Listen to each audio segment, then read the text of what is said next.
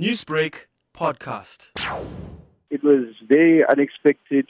It's a huge shock to the industry. He was one of the most prolific MCs in hip-hop in South Africa, as one of the pioneers. He started doing this stuff before hip-hop was everywhere and popular in South Africa.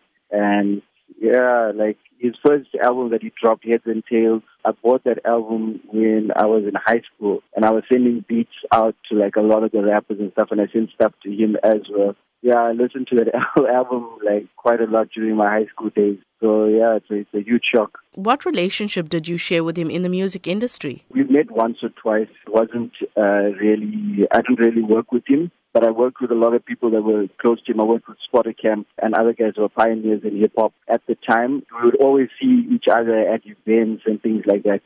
But I didn't end up actually working with him. He made some remarkable hits like Ghetto Science. So how do you think Prokid's legacy should be best remembered in terms of his contribution towards the hip-hop industry in South Africa?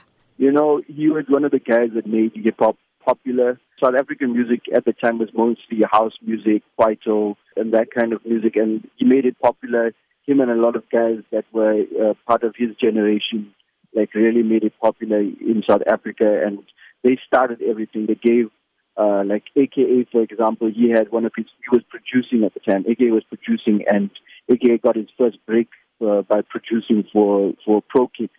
So, like, he just opened a lot of doors for people, and it's sad that he didn't really get the recognition now for the amount of influence he actually made on the industry. Newsbreak, Lotus FM, powered by SABC News.